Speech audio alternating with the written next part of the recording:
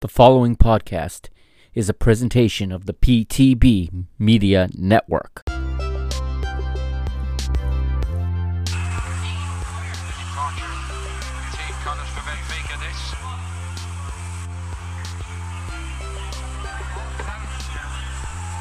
or grey, take your pick. Nothing grey about the day here. It's wonderful weather for a Sunday afternoon, swelling the crowd even further. And as mentioned, it's by no means one way here, the support. Benfica have a tremendous following. I think that surprises many of us who visit every year for the International Champions Cup, actually just how well supported they are across the United States. What's up, Benfica Nation? Welcome back for another episode of Mr. Benfica. That's right, we are in the home stretch, getting into the final sprint of Season 2 of Mr. Benfica. This is Part 2 of my 1989-1990 season review, the return of Sven-Göran Eriksson. We're going to pick up the review in this episode, okay, in January in 1990, all right? Once we get started here in a few minutes, that's where we'll pick it up. The first matches of January 1990. We covered 1989 in the previous episode, in episode 82. Now, here in episode 83, we're covering the 1990 portion. Just before we go to that, though, I wanted to give a little bit of news and information for everybody listening, as I have a what's happening to share with you guys regarding the PTB Media Network. Okay, if you haven't realized by now, in addition to working as an employee for two companies, two jobs, okay, and doing Mr. Benfica, I have decided that I wasn't busy enough, and along with a business partner, myself and Leo from DGens United, who you heard yesterday on his preview of PAOK Benfica for the UEFA Champions League preliminary qualifier that's going to be played on Tuesday, September the 15th. Him and I have joined forces and we have formed a media company. Okay, so we have gone into business as we are trying to grow this, and we thought that together we can reach more people and we can combine resources and have a better overall product.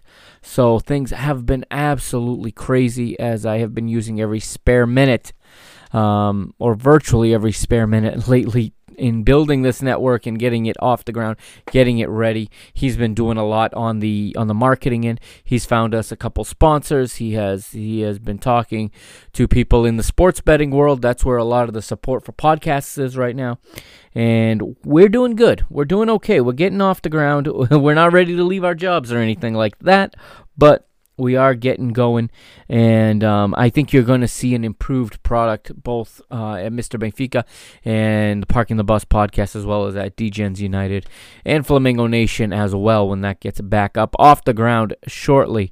And just wanted to keep everyone up to speed on that. And also, I got a couple of announcements. I'm not sure if you know yet, but MrBenfica.com will be back. It's up now. It's not that it's gone anywhere, but it will be looking very different. I had actually a conversation with the developer this afternoon, okay, and hopefully by the time you hear this, I will have approved his final rough draft, and we will be able to launch the website. I think you're going to like it. It's going to be a lot easier to navigate. There's going to be a lot more stuff there. So, like I said, in addition to working two jobs and being a father and a husband and everything else I'm doing, I've given myself a writing job as well to keep content going on MrBenfica.com, as well as keeping podcasts coming out almost daily now. I mean, it's 3-4 podcasts a week coming out between Mr. Benfica and the Parking the Bus network.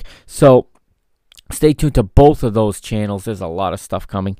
All right, and as always, I do appreciate all the support I get from all of you all over the world with my projects. Season 3 of Mr. Benfica kicks off later this week. It'll be probably Thursday, maybe Friday, depending on how the rest of the week goes and depending on what time and everything else. But there'll be some noticeable changes in season 3. I kind of hinted in the episode earlier or I should say yesterday in the episode where we talked about PAOK. We previewed it. It wasn't really an episode, it was a segment, but there is a new theme song coming to the show that I'm very excited about. I've been working with a group of producers that make techno music, EDM, house music, and I think you're going to really, really like it, as I'm actually in contact with them too almost daily right now, just throwing stuff back and forth and getting it just right for you. Okay, I think you're going to be excited. I plan to debut that track at the end of episode 84, at the end of the season finale, which I hope to record in the next 24 hours some way, somehow, because in about 16, 17 hours, Benfica kick off in the 2021 official season. They'll kick off against PAOK in Greece, but it's all coming together here. It's going to be a photo finish, as they say, but we will get to that finish line and we will get into the new season without missing a stride. Another new feature coming in the new season that I wanted everyone to know about is that Mr. Benfica will be also available on YouTube with every episode. My aim now is to put every episode on YouTube going forward, so I'm going to be recording both audio and video every time, and I'm looking forward to hopefully reaching more people by having a YouTube show, and also generating more listens as a result, hoping that people will find the show on YouTube, like it, and decide to subscribe to the podcast so they can listen at work, listen on their commute, wherever, as that is always the goal, of course. And there'll be some sponsors, so you'll hear me throw some new ads out there as well.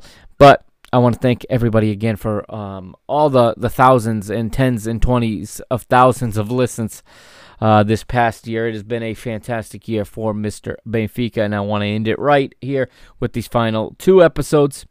What I'm going to do now is we're going to go to a quick break, but I'm going to throw it, like, as you know, I like to do in these historical episodes. I like to play some music from the time we are talking about, and 1990 music in Portugal looked to be a little bit of a dry spell now between Mr. Benfica's throwbacks and Mr. Portugal throwbacks.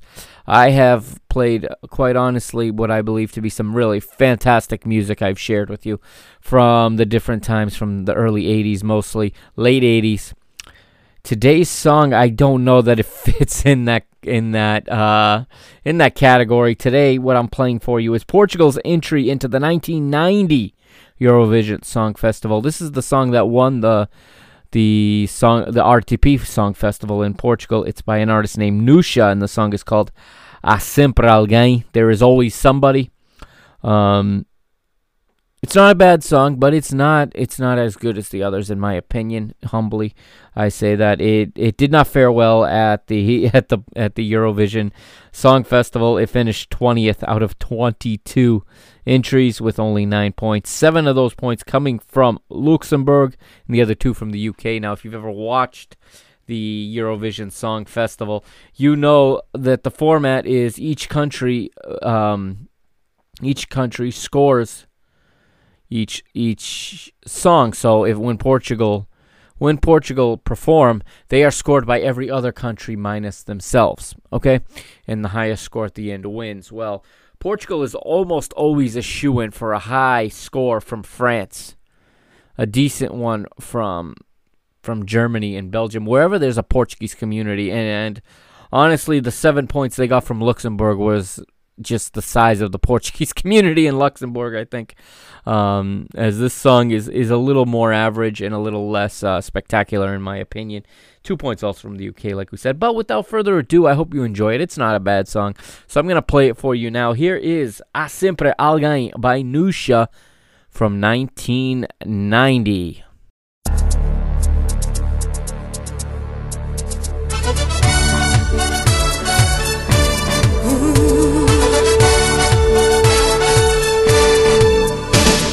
Sempre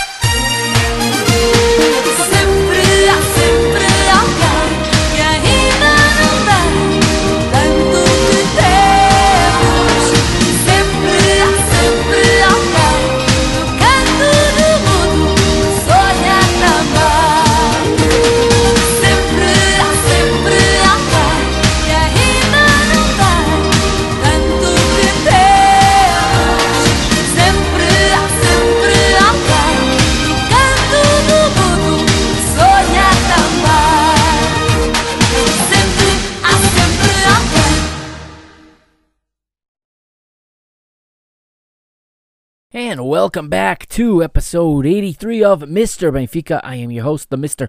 Mike Agostinho, and you can follow me on Twitter at Benfica Mr., on Instagram at Mr. Benfica, on Facebook at www.facebook.com/Mr. Benfica, and of course on YouTube by just searching for the Mr. Benfica channel, and always available as well at www.mrbenfica.com.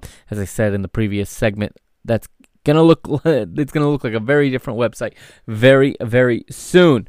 Now, let's pick up where we left off in episode 82.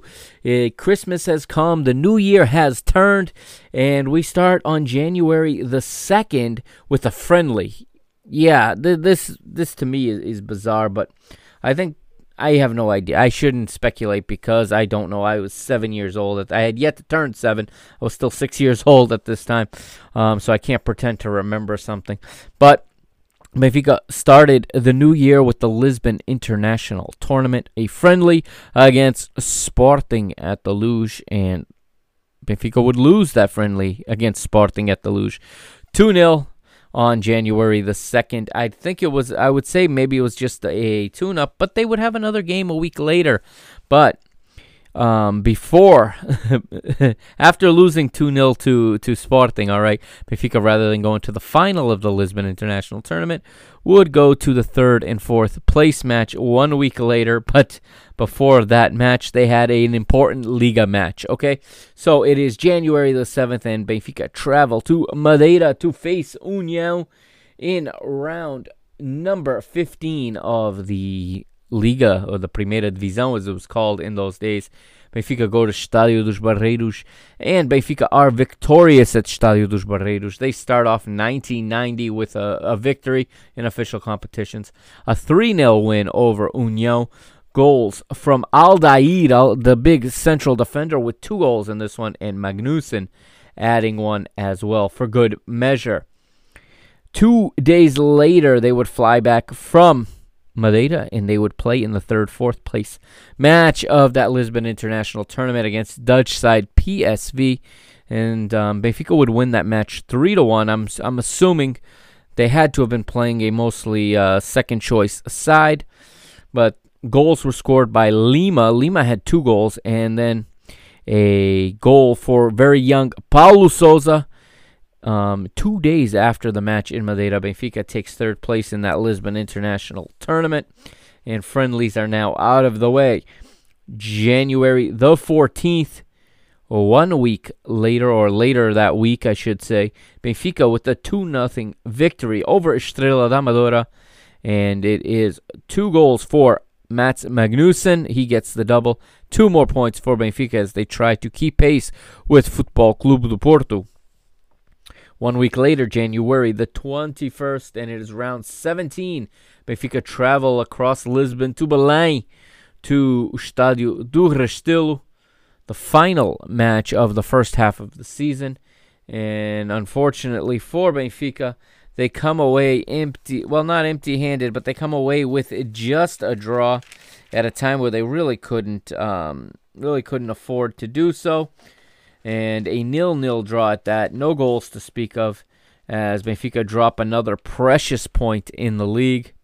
But there was no time to hang their head because just a few days later, it's February the 4th, and it's actually a week later, I should say, Benfica travel across the river. They travel to Setúbal into the Bonfim Stadium to take on Vitória Setúbal. And actually, before that match with Vitória Setúbal, there was one more here, as I almost skipped it on January the 28th. My apologies.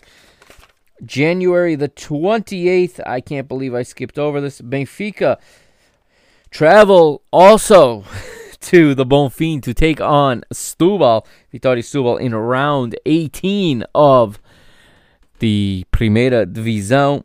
And Benfica come away with a 2-1 victory at the Bonfim to close out the first month of the year. It was a nice victory for Benfica. The only problem was their very next match 1 week later was again at the Bonfim against, again, Vitória Setúbal. It is the Portuguese Cup, and that's where I was about to go.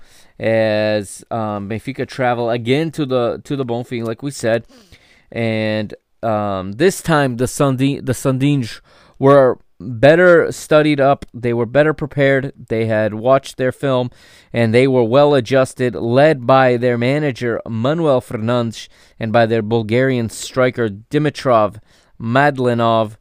Setúbal shock Benfica in this one.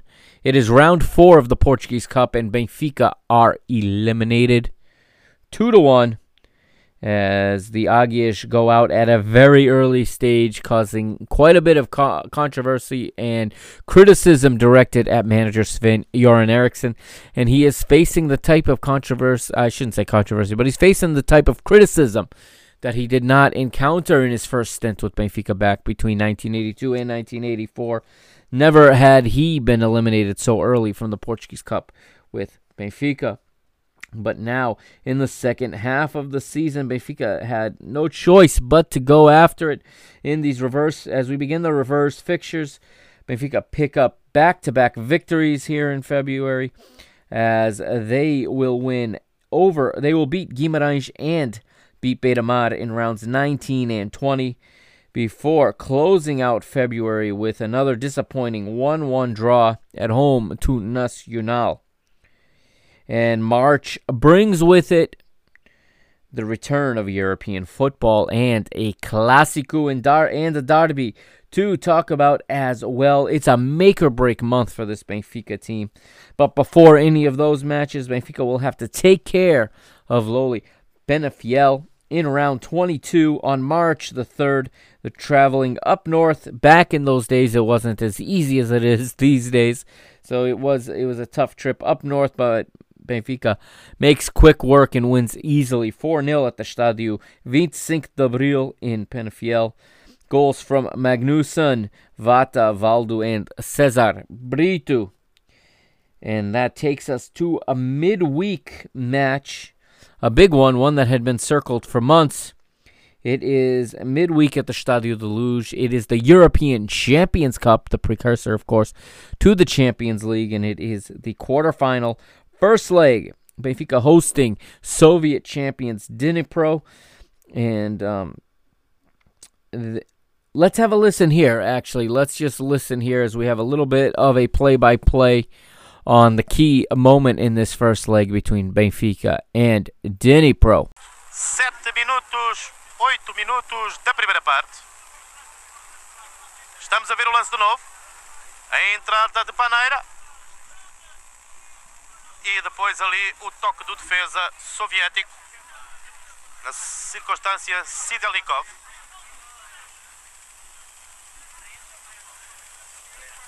Vamos.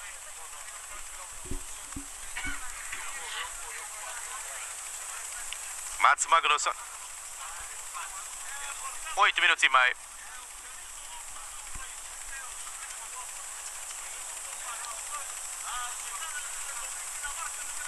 Goradov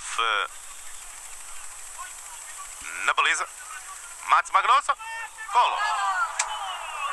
Inaugura o marcador. Mats Magnusson, internacional sueco, aos 9 minutos da primeira parte, na transformação de uma grande penalidade. So it's Mats Magnusson converting a penalty kick in the 7th minute to put Benfica ahead. And that was quite a staticky, poor audio quality report. But it's really all that's out there regarding this match. And really not much video or audio out there from this season. It's a little disappointing. When I did the 82-83 season review, there was a documentary that was made by a very talented YouTuber who had access to a video library and managed to put together a really, really good documentary-styled video. No such video at this time exists for 89-90, so I'm going on whatever I can find, essentially. But that would be all it would take in this one, as Benfica would see out the result and take the 1-0 lead with them to the Soviet Union 2 weeks later, a fortnight later, if you will. And in between, there are some big matches to play. And none bigger than right away, 4 days after the win against Dnipro, Benfica host Porto in a Clásico at the old Estádio da Luz, a absolutely electric crowd of over 100,000 in attendance that day at the old Luz. And let's go over the lineups for this one. It's March the 11th, and we'll start with the visitors, Porto, who come in with a 4-point lead, looking to solidify it and to leave themselves in position to claim the title.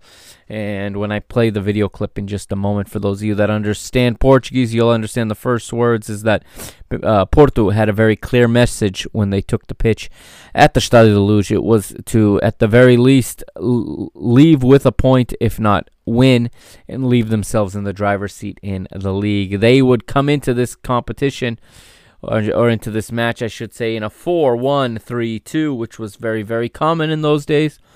In goal, they had the young phenom Vitor Bahia. Their right back was, as always, João Pinto. Central defenders, Geraldão and Damal, and Branco is the left back. The holding midfielder is André, who we talked about in the last episode. Is the father of current player at Vitória Guimarães, André. Jaime Magalhães, Bandeirinha, and Semedo in front, while Rui Águas partnered with Jorge Couto in Porto's front attack. Artur Jorge, of course, is the manager. And Benfica would line up with the following lineup to counter that. Benfica would go with Silvino in goal, José Carlos, Samuel, Ricardo Gomes, and Veloso across the back. José Carlos in at right back. Samuel and Ricardo Gomes are the central pair in defense. Notice Aldair is on the bench. Interesting decision for Sven-Göran Eriksson. Perhaps he was too expended from the European Cup match midweek. I don't know, but this is really the match of the season, and I don't know if Eriksson. I'd have to go back and find newspaper clippings, which I tried to do, and there's not much of them there, but. Again, there's so little existing about this season, which was such a historic one for Benfica. But this was the defense he rolled out. He would go with Jonas Stern in the holding midfielder role, with the three in front of him, Vitor, Pineda, Valdo, and Pacheco. And Vata would partner with Magnusson up top. Of course, Sven-Göran Eriksson is the manager. The substitutes, Dias Graça, Aldair, Diamantino, Abel Camps, and Cesar Brito. Let's play the clip and hear how this one went for those of you that understand Portuguese. It's about 4.5 minutes or so, so if you don't understand Portuguese or you just don't want to listen to it, go ahead and fast forward about 4.5 minutes. I'm not going to translate it word for word, obviously. You'll get the picture, and I'll have a few final words about this match on the other side of this video. O comentário de Rodrigo Guedes de Carvalho. A equipa do Fogo do Porto, que esta tarde subiu ao relevado da Luz, trazia um objetivo bem definido. No mínimo, não provocar alterações na tabela classificativa. O Benfica, por outro lado, só pensava na vitória diante do seu público como forma de regressar aos grandes momentos do início da época e ao espírito conquistador do sueco Eriksson. Os primeiros minutos do encontro deixaram adivinhar desde logo que a grande luta se travaria no meio-campo. A única opção possível do Benfica era o ataque, mas essa disposição cedo encontrou uma barreira difícil de transpor. Foi um período de futebol viril e muitas faltas. Aos 9 minutos, Pacheco apontou um livre do lado esquerdo, a defesa do Porto aliviou e no seguimento da jogada surgiu novo centro para a cabeça de Magnusson, sem consequências. O Benfica teve tempo e espaço para controlar o jogo, mas tudo se complicava do meio campo para a frente, com Vata pouco inspirado e Magnusson também longe do seu melhor. Aos 15 minutos o Porto beneficiou de um livre bem apontado pelo brasileiro Geraldão, com Silvino atento ao remate forte. Apercebendo-se da falta de soluções do adversário, o Porto passou a jogar com mais tranquilidade, sem deixar, no entanto, dispor pelo menos de 2 jogadores, sempre em cima do adversário que transportava a bola. A passagem da meia hora marcou o início do melhor período da equipa de Eriksson. Valdo conseguiu passar a jogar mais solto, Pacheco aumentou de velocidade, constituindo um grande problema para o flanco direito portista. Surgiram os primeiros centros bem medidos, mas sem concretização capaz de incomodar Vitor Bahia. Sentindo o tempo a passar, o Benfica passou a colocar mais rapidamente a bola nos seus homens mais adiantados. Muito marcados, Magnusson e Vata tiveram que jogar mais com o apoio dos seus médios, que optaram então por algumas entradas na zona frontal. Paneira e José Carlos poucas vezes se libertaram das presenças de Couto e Branco, acumulando centros altos nos quais Vitor Bahia demonstrou sempre grande segurança. Aos 38 minutos, a grande oportunidade do Benfica. Magnussen antecipou-se à defesa, virou-se rapidamente e rematou de forma excelente. No entanto, Vítor Bahia saiu da sua linha de golo e fez uma magnífica defesa. O Benfica estava disposto a fazer um golo antes do intervalo. Conseguiu asfixiar o Porto no seu meio-campo e apercebeu-se que só em velocidade poderia contrariar a tática fria do adversário. Vata de cabeça atirou por cima da barra, mas se a bola tivesse ido na direção da baliza, Vítor Bahia, em desequilíbrio, não conseguiria com certeza evitar o golo. No lado direito nasceu ainda a última grande oportunidade do Benfica. Um bom trabalho de Valdo, depois Vítor Paneira, muito rápido na antecipação e inteligente no centro. Só Magnussen foi algo lento. Para a segunda parte, Eriksen deu com certeza a ordem para atacar sem descanso. Para isso fez sair José Carlos e entrar César Brito para o ataque, recuando Vítor Paneira para lateral direito. A ideia foi concretizada na primeira jogada. Os benfiquistas apareceram mais em cima dos lances e efetuaram trocas rápidas ao primeiro toque. Do lado esquerdo, Pacheco centrou para a meia-lua, onde Magnussen tentou servir Vata. No entanto, Geraldão, atento, cortou o lance. Foram escassos 5 minutos de pressão. Confiante com o nulo, o Futebol Clube do Porto ensaiou então as primeiras descidas na procura do golo. Semedo apareceu na área sem marcação e só a intervenção de Veloso impediu que Rui Águas fizesse o golo. Pouco depois, um excelente pontapé de Branco, na já habitual marcação do livre, a bola passou por cima da barra. Eriksen fez entrar Abel para aumentar a velocidade do seu ataque, mas o angolano esteve algo perdido. Aqui escorregou sem que ninguém lhe tocasse. O Porto fazia render o tempo com futebol lento, mas eficaz. Aos 36 minutos, Jaime Magalhães caiu na área. Veiga Trigo e o seu auxiliar consideraram não ter havido falta de Veloso. E pertenceu ao Porto a última grande oportunidade para desfazer o 0-0. Magnífica elevação de Rui Águas, a que Silvino correspondeu com rapidez de reflexos. Ambos os guarda-redes estiveram bastante bem neste encontro, mas um deles, naturalmente, mais feliz. Vítor Bahia, o Porto sai daqui com o campeonato na mão? Não podemos pensar assim, não é? Foi bom, não perdemos e estamos bastante satisfeitos pela maneira como encaramos este jogo. Estou convencido que a partir deste momento, claro, teremos tudo em aberto, mas não poderemos perder pontos nenhuns e teremos que jogar sempre da mesma maneira porque o campeonato não acabou aqui. Mas este festejo final já foi festejo do campeão nacional? Não, de maneira alguma. Foi festejo de quem trabalhou muito.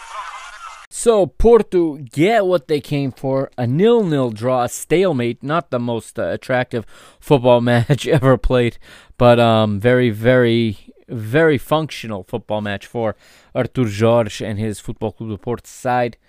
Sven-Göran Eriksson left frustrated with allowing Porto to take command and essentially all but mathematically take the title away from Benfica. At this point, you had to be crazy to think that Porto were not going to be the ones lifting the trophy at the end of the season. And at the end of that clip, we heard from a young Vítor Bahia as he's speaking to RTP, and he was talking about, it was a great effort, a great team effort, and he was being asked if Porto are already the champions, and Vítor Bahia obviously says, no, nothing like that. There's so much championship still to play, so many matches. And then he asked why the celebrating. That looks like a celebration of a team that just won the title.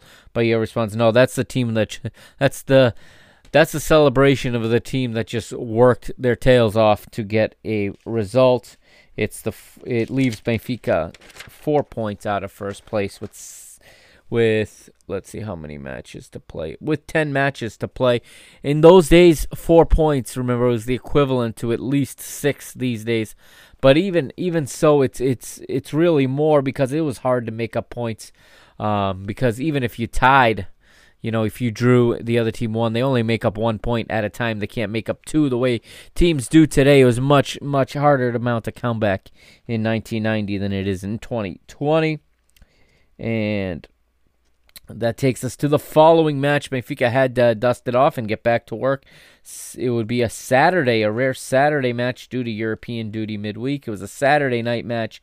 Benfica play at Portimonense at a borrowed stadium. Portimonense using Setúbal's Bonfim Stadium. Due to illumination at this time, Portimonense did not have floodlights in their stadium, and the match needed to be played on a Saturday night due to Benfica needing the extra day's rest to travel to the former Soviet Union, part of modern-day Ukraine, and Benfica would eke out a 3-2 victory before flying to the Soviet Union. Now, I am going to try to not butcher the name of this city.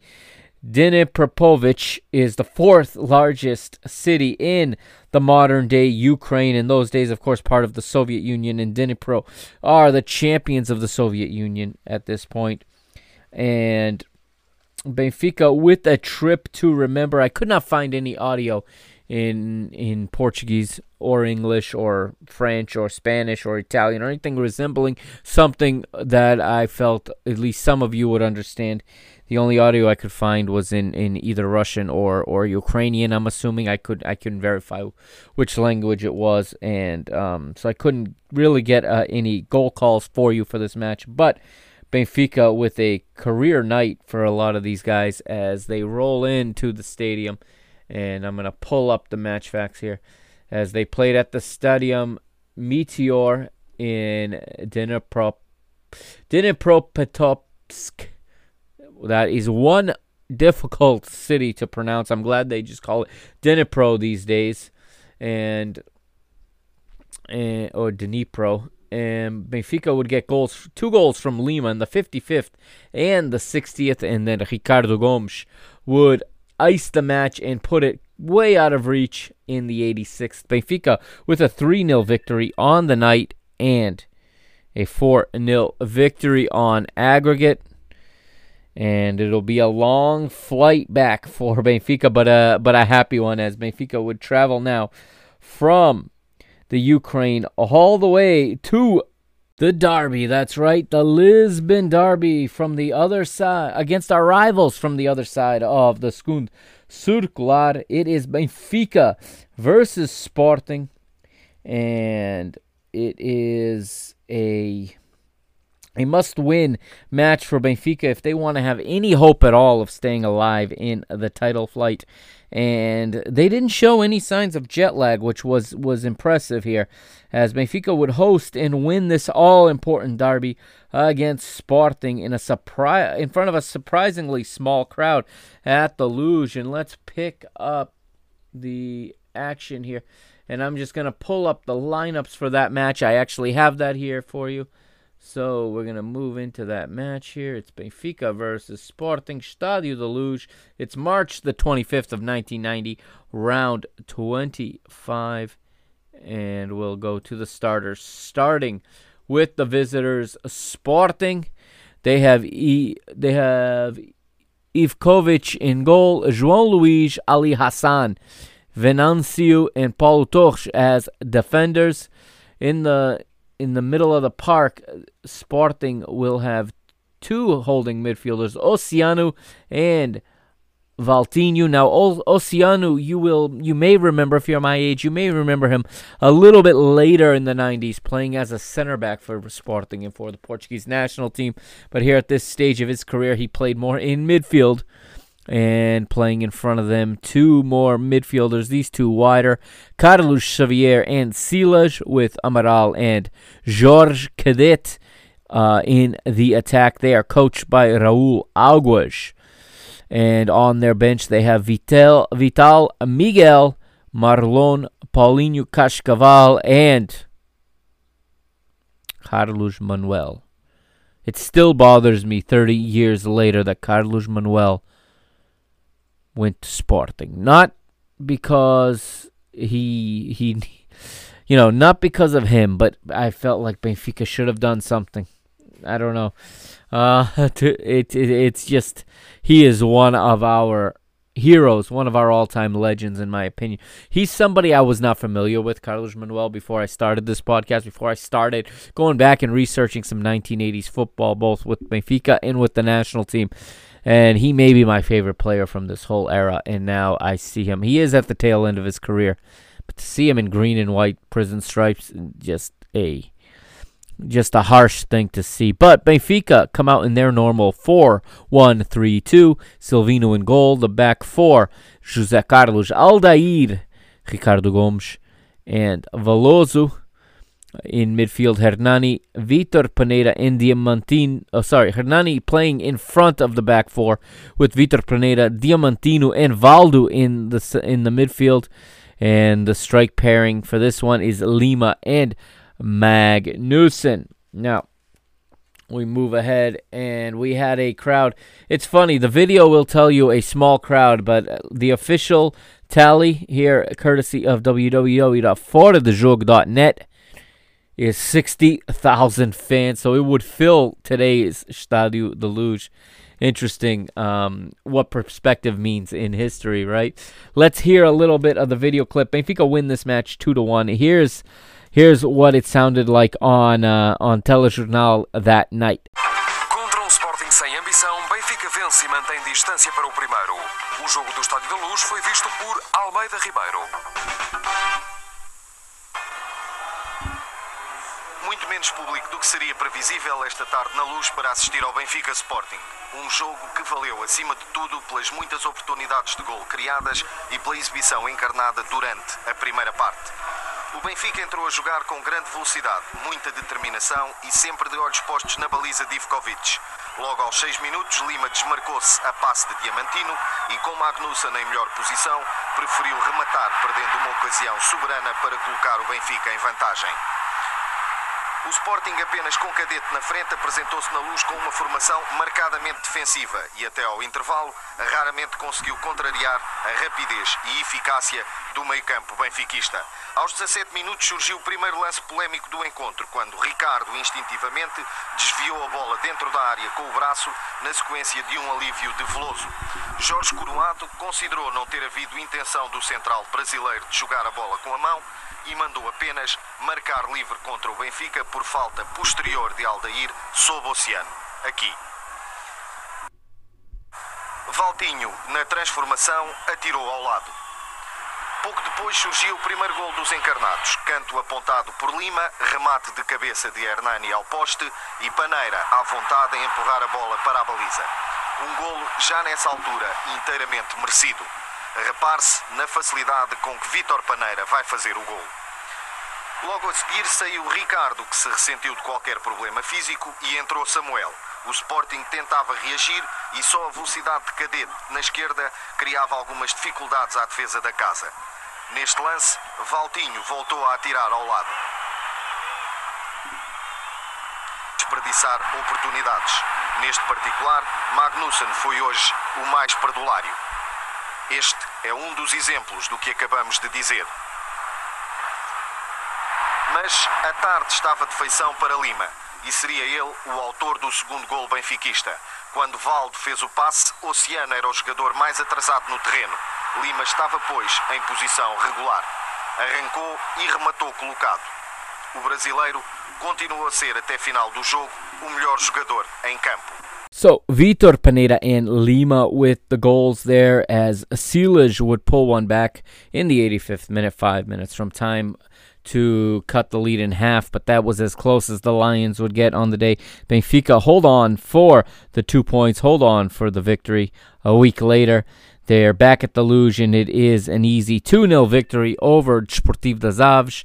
It is Mats Magnussen with both goals on the day, and that was it for dress rehearsals, if you will, because 4 days after that, Benfica are in France. They are in Marseille at the Stade Vélodrome, and they are taking on Olympique Marseille in the semifinals of the UEFA European Champions Cup, the precursor, of course, to the UEFA Champions League, the one for the big ears, the trophy for the big ears. You know, everyone talks about the curse of Bela Gutmann, but I'm wondering if it's not when they changed the trophy from the little ears to the big ears that was what cursed Benfica, if there even is one. I don't believe in that. But why is no one noticing that Benfica, ever since the trophy changed, has lost every final as well? Anyway, it is the first leg, and we are in the Vélodrome, like I said, and Marseille would line up this way with Castaneda in goal, Amoros, Dimeco, Deschamps, and Moser across the back, Germain Sauzet, Louis Tigana, Papin, Enzo Francescoli, and Chris Waddle round out the 11 for this incredibly talented Marseille side. They would go on to win the competition the following year, by the way, or perhaps the year after that. But this team was on the verge of winning this competition in short time. And they were managed by Gerard Gilly. Benfica would line up this way: Silvino in goal, José Carlos, Ricardo Gomes, Veloso, and Aldair. Aldair, of course, playing as a central defender. Veloso as the left back. Jonas Etern is the holding midfielder with Vitor Pineda, Valdo, and Hernani in front of him. And Lima and Magnussen are the strike pair. And the match would get off to a good start for Benfica. And I've got some audio here. I do have to say, it is in French. I couldn't find anything in Portuguese for this match, so it is in French. But I thought it may be close enough for some of you to understand. I know I got a fair amount of listeners there in France, so maybe you'll appreciate this. But you don't have to understand the words to understand what's going on. You can understand the names of the players. And it's actually Benfica getting on the board first on a header from Lima off a corner kick. But the French champions claw their way back and earn themselves a 2-1 victory. Here's what it sounded like in France on that night in 1990.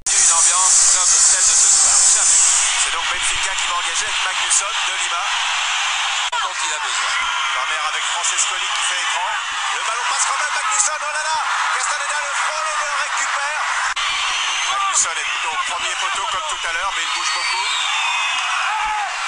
Frappe longue et but de Lima sur ce corner, tiré par Valdo, deuxième poteau. La défense de l'OM a semblé un quart de seconde de ne pas bouger. Et Benfica marque. Et oui, c'était la troisième balle aérienne qui créait des soucis à la défense de l'OM. Regardez, il est à 8 mètres du but. Il a pris de vitesse. Waddle pour la tête de Moser. Attention Papin. Et ballon but. Égalisation de Franck Sauzet. Formidable OM qui a su réagir après une petite période de doute qui a duré que quelques secondes. Ce sera Moser.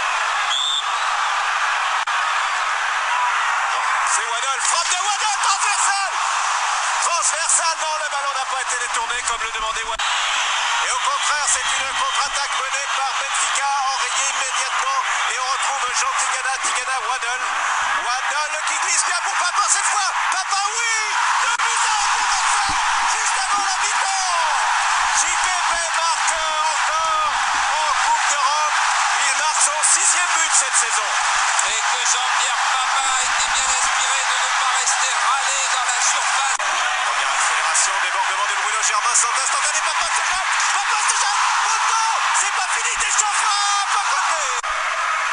So disappointing result for Benfica, but by the time they're on the plane and they're on the way home, I think they realize they got that all-important away goal. Despite the disappointment of squandering a 1-goal lead, they only need to win 1-0 at home, and that should be comforting at this point, as now Benfica have lots of long travel to make here, as they have to go in 4 days from Marseille all the way to Madeira to take on Marítimo. And the best that Benfica could muster on the day was a 1-1 draw with Marítimo at the Barreiros. A goal was from Avata, and a visibly exhausted Benfica officially and pretty much all but mathematically out of the title race at this point. 7 rounds to play, Porto cruising. But they still need to play these matches with intensity because they need to prepare for the European Cup. It's Europe or bust now, and I think that Benfiquistas are still confident in their team's ability in Europe in April 14th. Just a week later, it's round 28, and Benfica beat Braga at the Luz 3-1. Magnussen, Cesar Brito, and Vata on the score sheet, which takes us to another midweek classic. This is an absolute classic. This is the second leg of this semifinal UEFA European Champions Cup, the ECC. Benfica are down 2-1 on aggregate, but remember, have that all-important away goal as Marseille come into the lineup. And I wanted to talk a little bit about this before I get into the match itself, was the run-up to the match. So, as we know, our friend Moser is now on Marseille. And Moser told a story on Benfica Independent several months ago when the COVID outbreak happened and football stopped. And the guys over there at Benfica Independent had such phenomenal conversations with all these Benfica legends. And I remember the episode where they spoke to Moser. And he talked about this match. And he kept saying, every week in France he had a teammate that just said, next week, the pressure's going to be great. We're going to play in a stadium. 30,000 are going to be in the house. 30,000. And then he says every once in a while they go to a big match. Today, 35,000 fans. It's going to be, the pressure's going to be so tense. And Moser said every time he heard that, he kind of just nodded off. He just kind of nodded and, kind of said, laughed it off as he's realizing this guy doesn't know where he's been. Doesn't know where Moser has been and doesn't know what pressure is. So, fast forward to the spring here and the second leg in Lisbon, and he goes to his friend and he says, no, my friend, now you are going to feel pressure. And he goes, what do you mean? In Portugal? He says, oh, yes. So he's Marseille on a bus. They're already in Portugal and they're traveling to the Jamor to train. And as they pull into Jamor, okay, and to the park and their bus is pulling in, they're being greeted by hundreds, if not thousands, of Benfica supporters. And his friend goes, oh, is there some match here today? And Carlos Moser just says to him, no, my friend, this is the Benfica nation. This is the Nação. Welcome to Benfica. And what are they doing here? He says, they're here to watch us practice. They're here to watch us train. He says, yeah, they're here to watch us train and to insult us and to intimidate us. They've invaded our training session, and that's what they're doing. And he says the guy turned white. He said, oh. And he goes, my friend, tomorrow you're going to feel pressure. Not 30, not 40, not 50, 60, or 70,000. He said, huh? He tells his teammate, tomorrow, 120,000 in the Estádio da Luz. You are going to see what it is. What is the Inferno da Luz? And he said he laughed it off, but his teammate was scared to death. The word got around, okay? So what happened is Moser tells this story where it gets great. After warm-ups, as the stadium is filling, and the number ends up topping 120,000 due to standing room and false tickets and people sneaking in and whatnot. You end up getting more than 120,000 fans in the Estádio da Luz for this one. And the atmosphere is just unlike anywhere else in the world and unlike any other time in history. I mean, Benfica will never be able to replicate that atmosphere again. It just won't be allowed. But they're in the tunnel ready to come out, and Moser's trying to get his guys ready, and he says his teammates, his Marseille teammates are scared. They're afraid to come out by themselves because in those days the teams didn't walk out side by side. One team ran out, and then the other ran out, and teams in Portugal were used to this, as in big matches, you'd come out of the tunnel and you would sprint to midfield to avoid being hit by any debris from the stadium. So Moser tells his team, we're going to hit the stairs, we're going to come out, and we're going to run to midfield. He said the crowd was so loud and the atmosphere was so intimidating that Moser leads the squad out. They all said, no, you got to lead us out today. Even though he wasn't the captain, he was the new guy on the team. They all said, you've got to lead us out today. You know this place. And apparently he comes up the stairs because of the way the old Estádio da Luz had their locker rooms. It's a hallway and then up a set of stairs. He runs up the set of stairs, turns the corner, and goes right for the middle of the pitch. And Moser tells the story that he sprints and he hears the sounds. And then what he does is halfway through the run, he doesn't hear anybody breathing. He doesn't hear any footsteps behind. He looks back, and the rest of his team stayed in the tunnel. They were so intimidated by the atmosphere, and it was one heck of an atmosphere, one heck of a match that will go down in infamy in Benfica legend and in Benfica history. and most of you know what happened. So here is, I did find some Portuguese audio on this one. Here is some RTP Memoria commentary of the goal that puts Benfica in the Champions Cup final, the ECC European Cup final in Vienna. It is Vata, and here is the build-up and the goal courtesy of RTP.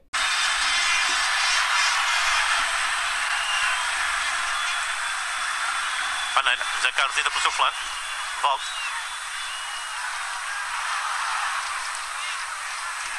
Veloso, vamos ver se consegue dominar. Dominou. Fercruiz em cima dele. A falta, claro. Pacheco. Bom trabalho sobre Amoroso. Tigana para a dobra. Perdeu um bocado de tempo o Pacheco ali. Permitiu que Tigana recuperasse. Ganha o campo. 38 minutos. Valdo para executar.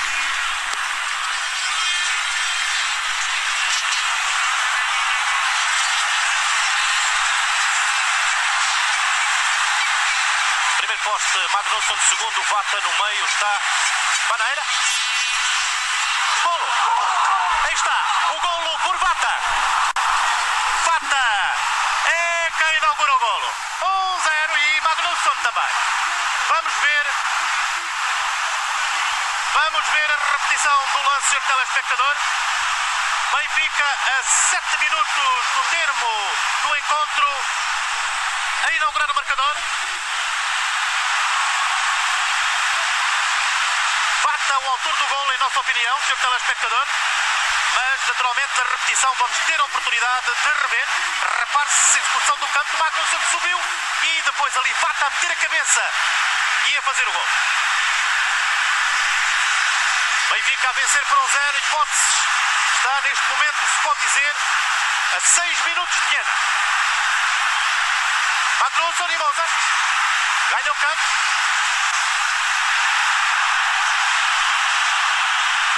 Estamos a ver o lance do novo, seu telespectador, repare. Magnusson. E depois ali, Vata na emenda. So that is Vata's goal there, and we all know by now, video has confirmed for the last 30 years, yes, Vata scores this goal with his hand. This is another hand of God, if you will, for the Angolan striker, and that is the hand that puts Benfica into the final. And, well, the Marseille players were not very, very happy. Obviously, they must have felt cheated. And it's funny, I saw a story somewhere once. I think it was on BTV on one of their Vitórias e Patrimônios, and I think the 1990 final, or this match actually, this Benfica-Marseille match is one of the themes for one of the episodes. And there's an interview with former Arsenal and France star Robert Pires, who you probably know is of Portuguese descent despite playing for France. And he tells the story in French that he, went to school that day wearing his Benfica jersey, okay? And he said the next day he feared for his safety as all of his French friends were ready to kill him. They were ready to beat him up because they were so angry with the way in which Marseille were eliminated from this competition and in the way Benfica sort of stole this one. But Benfica never gave up. Eriksen's boys fought to the end. It was 7 minutes from full time. The cross comes in. And nobody gives credit to Mats Magnusson for the flick that found Vata at the far post. Magnusson has to twist his body into an awkward shape as the ball. He was making a run to the near post, and the ball was behind him, and he managed to stop his momentum enough and kind of contort his body in a way that can at least get his head to redirect the ball. He redirects it across the face of goal where Vata gets on the end of it. Yes, he handles it. He handles it into the goal, but that's all Benfica needed. Benfica win the match and advance to the final in Vienna. They would play an all-world AC Milan. We're not going to get to that in this episode because that is the theme of the next episode, of episode 84. It will be a watch-along of that final. I will watch it and react. I've never watched it from start to finish, and I always like when that happens. I always love watching something old for the first time because what's old is new again. Benfica would celebrate, and the Benfiquistas would celebrate into the night in Lisbon. It was a memorable Wednesday night in Lisbon. The exact date was the 18th of April, 1990. 4 days later, on the 22nd, Benfica would drop another point. Certainly jet-lagged not from traveling, obviously, but from celebrating and from the enormous effort they had to put in to get that 1-0 victory against Marseille. And with that draw at... they dropped another point here in Santa Maria da Feira against Feirense. And with that draw, Porto could put the champagne on ice. The Avenida dos Aliados would be getting dressed up with the ribbons and with the scarves as it was being painted blue and white as they were ready to celebrate their title at this point. Benfica would proceed to win the next 5 matches to close out the league. And that would be it for 1989-90 in the league. Let's take a look now at the table, the final table, 1989-90, as I pull it up here and we take a look at it. As we have the champions are Porto with 59 points, 4 more than Benfica, so Porto would go to the European Cup in those days. Still, only the champion advanced to that competition, while Benfica in second with 55, Sporting third with 46, and Vitória Guimarães were fourth with 45 points. Those 3 teams go to the UEFA Cup first round. 5th place was Desportivo de Chaves, 38 points from 34 matches. That was their best ever finish in the Primeira Divisão. A very historic season for Chaves. 6th was Belenenses on 36 points, same as Vitória Setúbal, but the head-to-head goes to Belenenses. 8th is Boa Vista on 34 points. 9 is Tirsense on 30 points. Marítimo is 10th on 29. Beira-Mar, 11th on 29. Sporting Braga, 12th place. Amazing and just strange, with 2020 eyes to see Sporting Braga in 12th place. But they, like I said, they were not yet the club that they are today back in 1990. 13th place was Estrela da Amadora.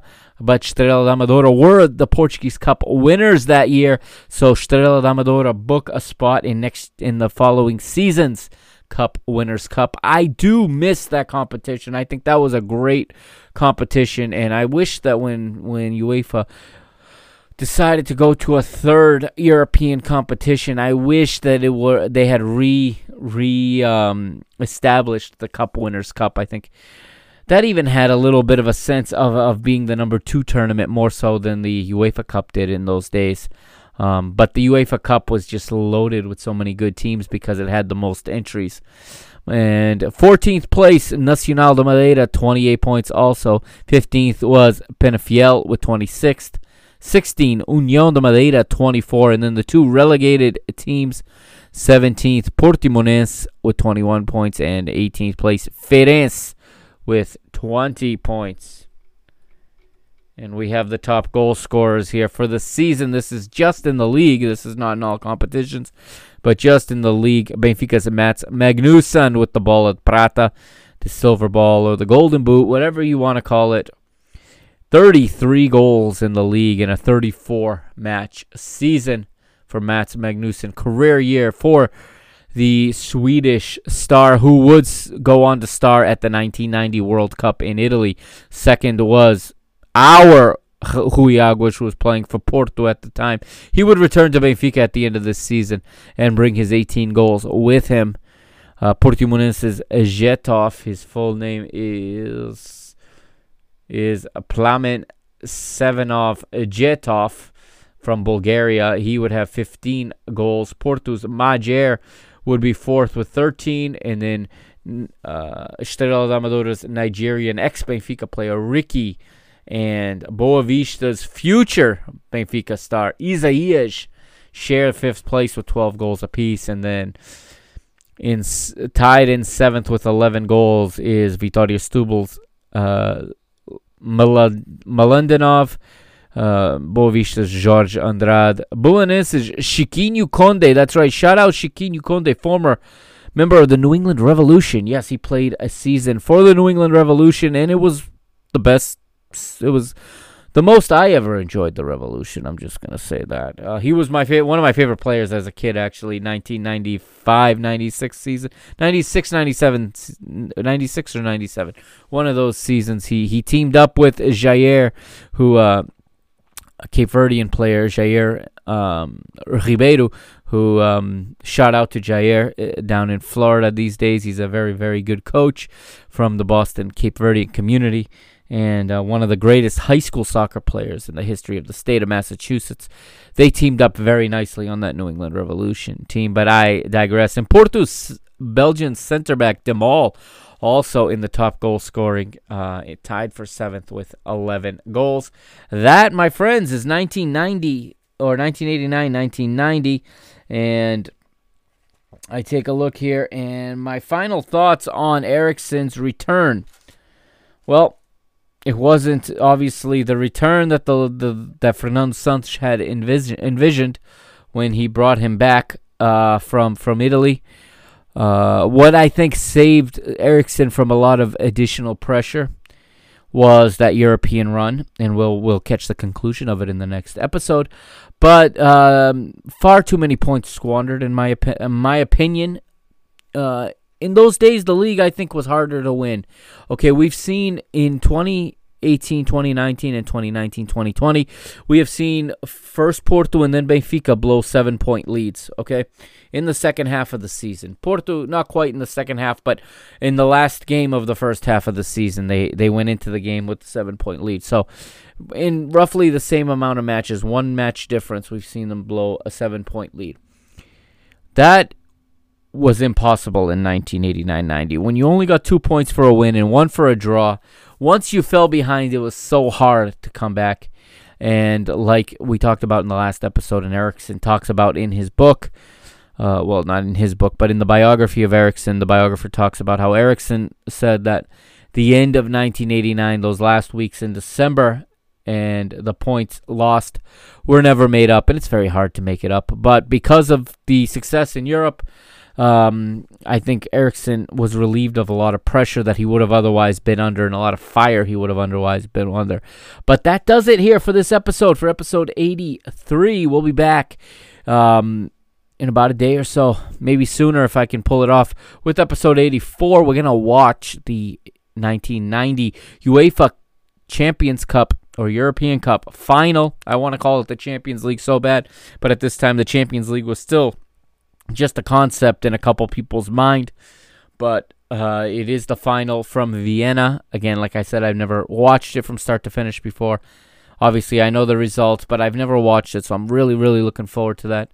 And we will wrap up the season with that episode.